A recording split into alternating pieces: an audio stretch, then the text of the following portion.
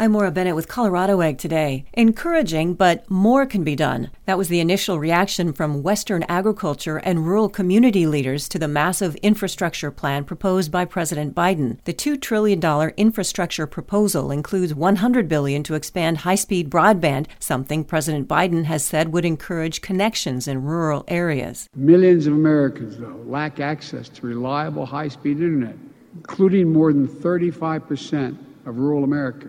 But the National Ag and Water Resource Coalition, comprised of more than 200 agricultural organizations and urban and rural water districts, say they want to see more investment in the nation's aging water facilities. Western Growers President and CEO Dave Puglia released a statement saying decades of neglect have rendered our federal water projects unable to meet the human and environmental needs of the West. Federal investments in water storage and conveyance would present an opportunity to strengthen our farming and rural communities. Family Farm Alliance Executive Director Dan Keppen added, the severe drought punishing much of the West only emphasizes the need to plan now for future droughts and provide the funding needed to not only fix, but to build back better. National Water Resources Association President Christine Arbogast said infrastructure needs in the West are different from other regions of the country, and they deserve the attention and investment which will come from the vigorous debate which will now begin in earnest. I'm Maura Bennett with the Ag Information Network of the West.